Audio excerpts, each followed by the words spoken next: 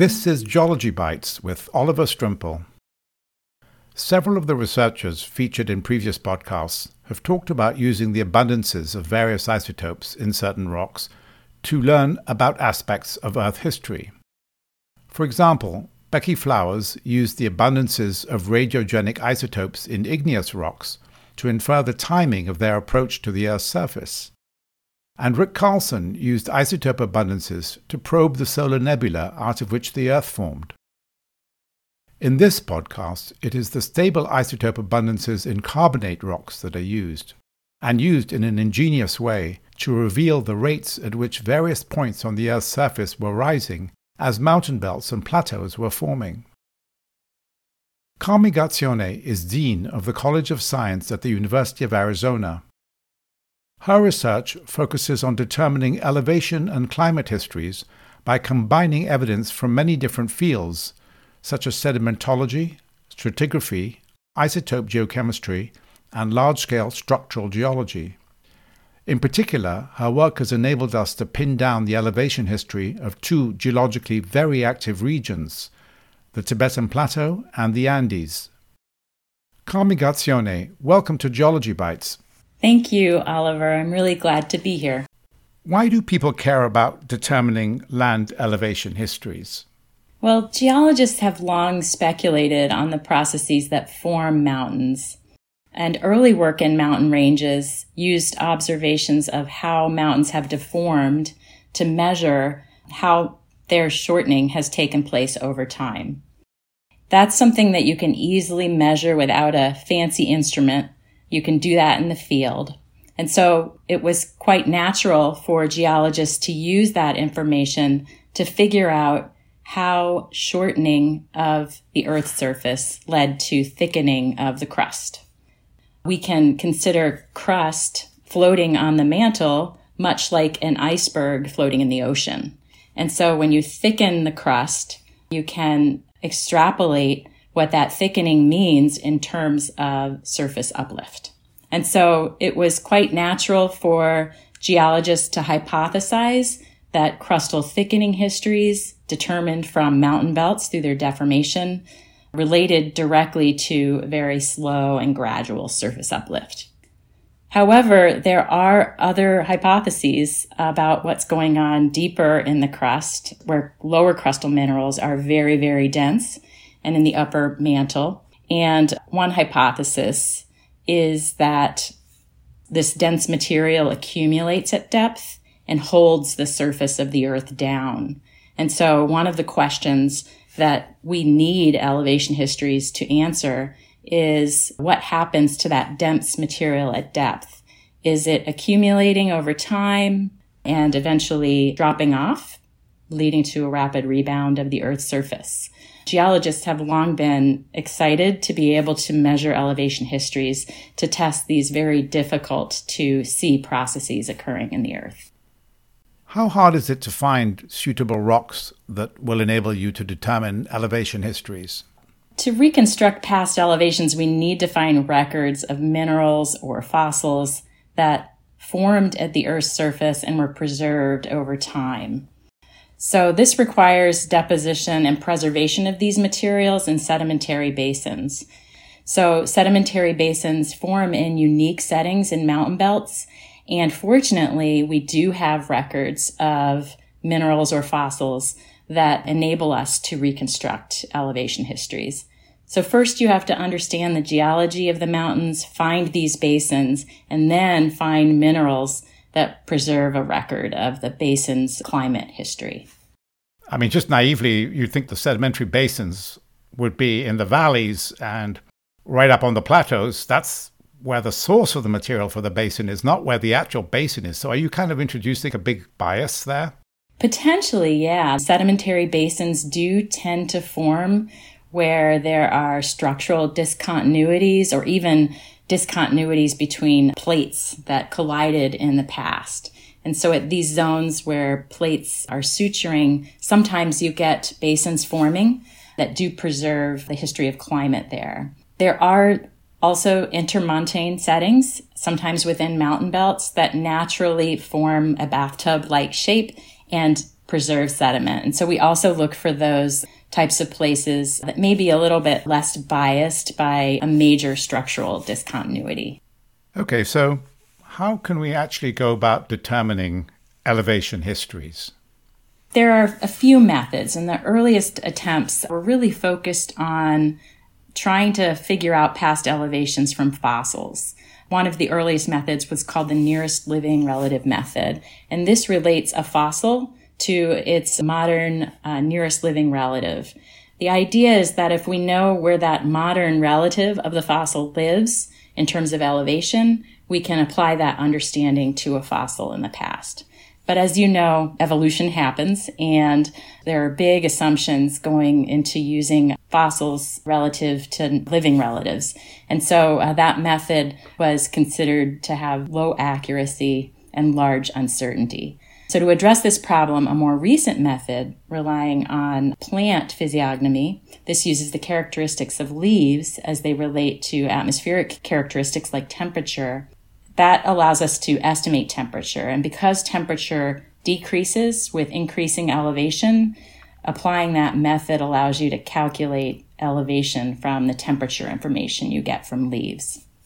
Over the past several decades, scientists have been focused on methods that rely on stable isotopes of water. That's hydrogen and oxygen in the water.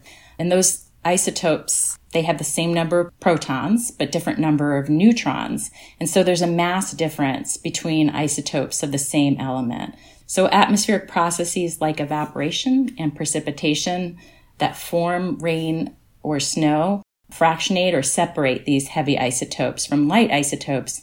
And we can use those processes and how they vary over Earth's surface to get at the elevation of rain or snow that occurred at the surface.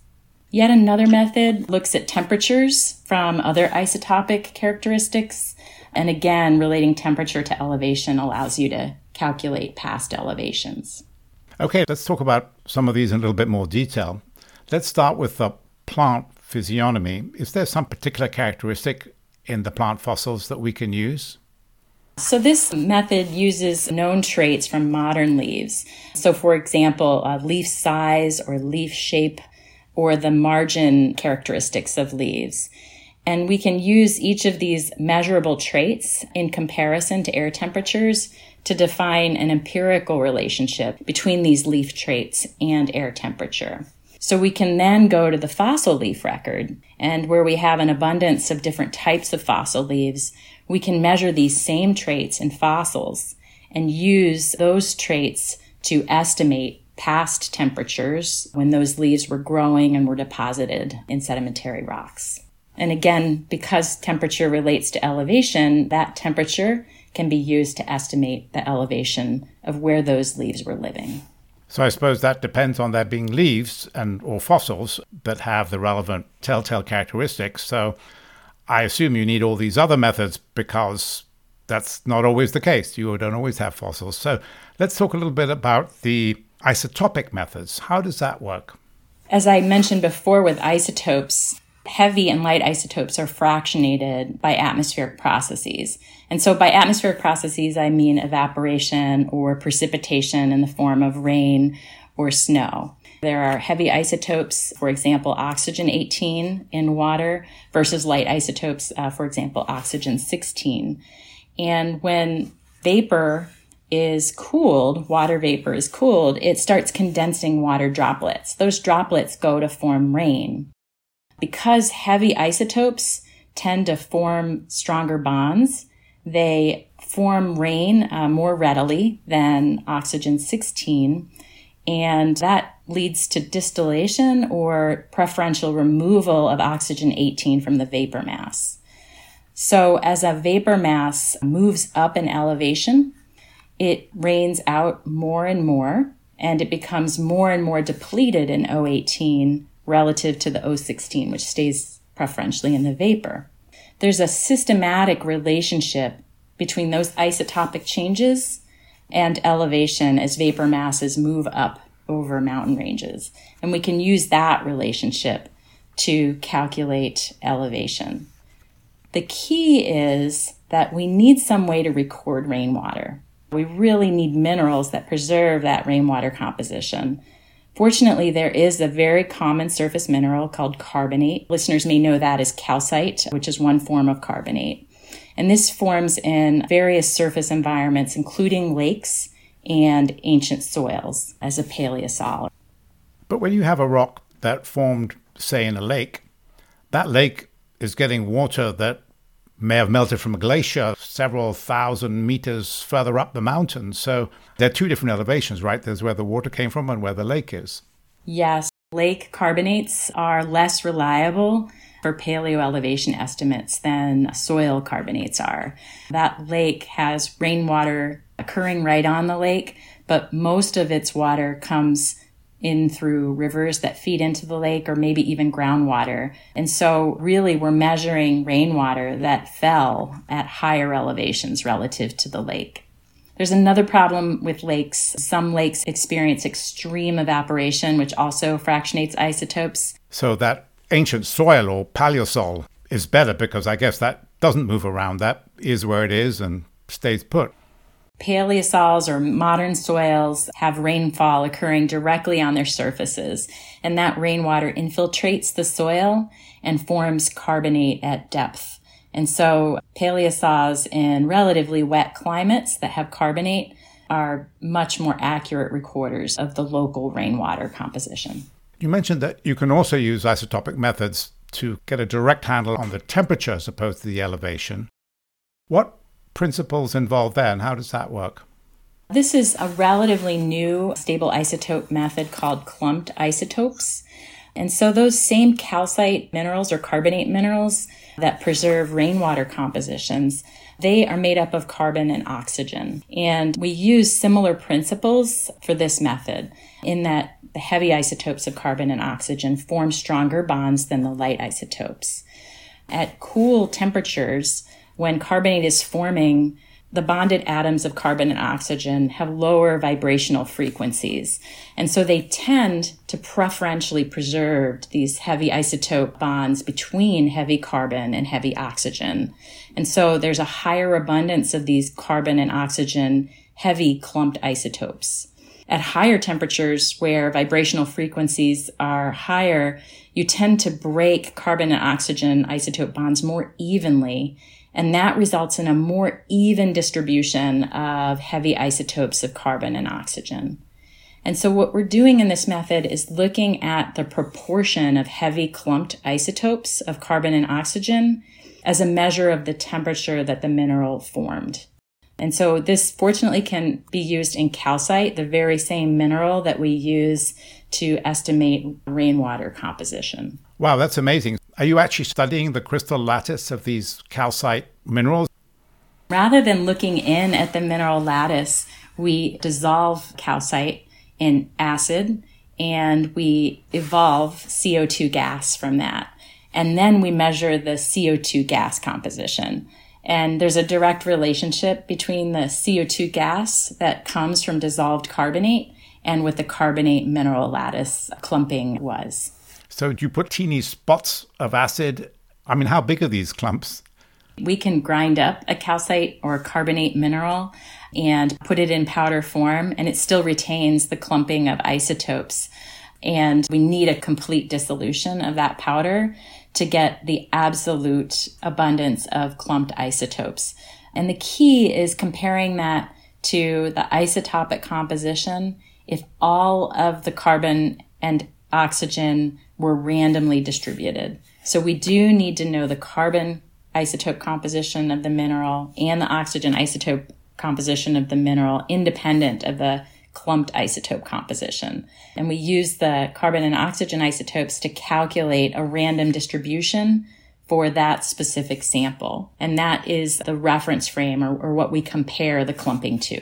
Oh, I see. So the more clumped it is, the more of the heavy CO2 you're going to get when you dissolve it in acid. But you don't have to isolate the domain spatially. It just goes to the overall abundance of the heavy gas. So these measurements give us the temperature or the elevation at the time of the formation of the sample that you're examining on the surface. Are the results affected by subsequent burial and then exhumation back to the surface of the sample material? Yes, this is an important part of getting accurate paleoelevation information. So carbonate forms at the Earth's surface, and it's comfortable at the Earth's surface and stable. But when it's buried, it tends to reorder and reset isotopically.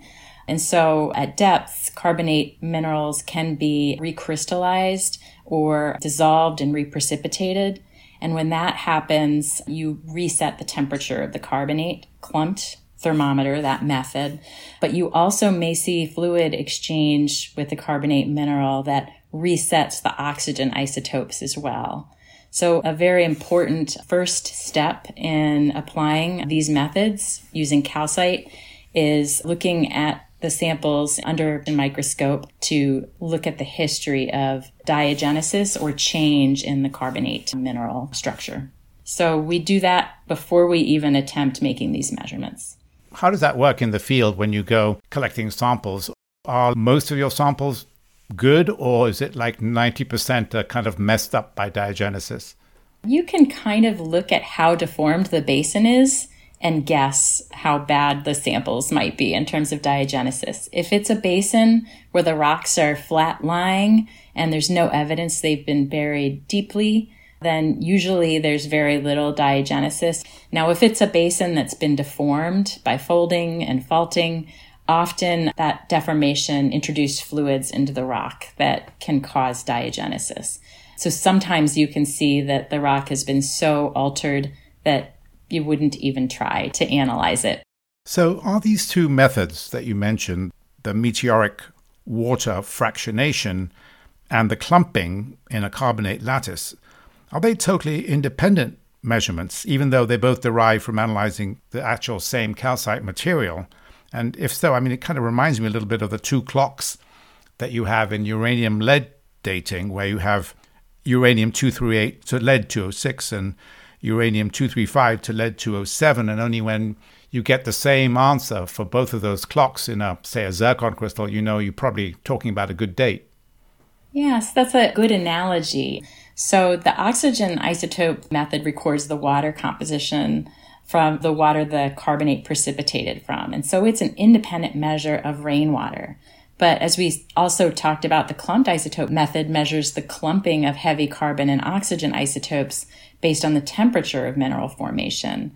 And so that's a measure of a completely different atmospheric parameter, temperature. And so the power of using these two methods together is that you have completely different proxies for the same information, and that's elevation. How do you actually extract the data from the rock samples that you collect in the field? There are a couple of different ways to measure stable isotope samples. One method that's becoming rapidly more used is called laser cavity ring down method. And that uses a laser to measure the spectrographic composition of gases, which tells you about the isotopic composition of those gases. The standard method that we commonly use is measuring the gases on a mass spectrometer. We put the sample in a vial that's at the front end of the instrument. Generally, while connected with the instrument, you can put acid on the sample. You have to do that in a completely evacuated sample chamber or tube so that all of the atmospheric gas is removed from the sample before you dissolve it in acid. The dissolution involves CO2 gas, which you then run through the instrument. That gas is moved through the system and separated by strong magnets that allow for mass separation. And we measure the differences in those CO2 masses to get at the differences in carbon and oxygen composition or clumped isotope composition. So it's all done on a mass spectrometer. Let's talk about some of the results of your research. And let's start with the Himalaya and the Tibetan Plateau. The Himalaya and Tibetan Plateau are an interesting region on Earth. They represent one of the highest elevation regions at over 5 kilometers on average for the Tibetan Plateau, and one of the most vast mountainous plateaus on Earth. There's been a long-standing question of how regions like this form. We know that they somehow relate to the collision of India with Asia, but we have speculated on the processes that led to such a vast high elevation region. And so applying isotope methods and other methods to resolving the elevation history has helped us look at the processes that have grown the plateau over time, whether they've been uniform uplift over the whole plateau or been more distributed over time based on the unique characteristics of the different fragments that make up the Asian lithosphere north of the Indian collision zone. Some of what we've learned in recent years as we've compiled more and more data is that the suture zones are really important boundaries that separate terrains that collided with Asia at different times over geologic history. And we see a lot of geodynamic activity at those suture zones, as well as unique surface uplift history for the different terrains that are separated by those suture zones.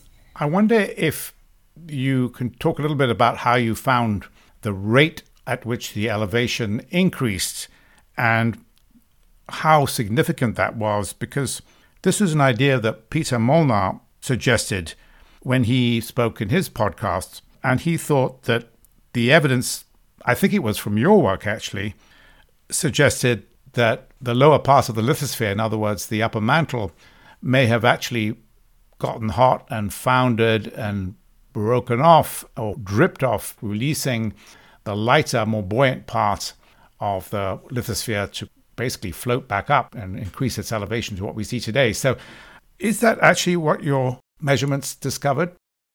Peter Molnar's mantle foundering idea is something that we do think has occurred in portions of Tibet.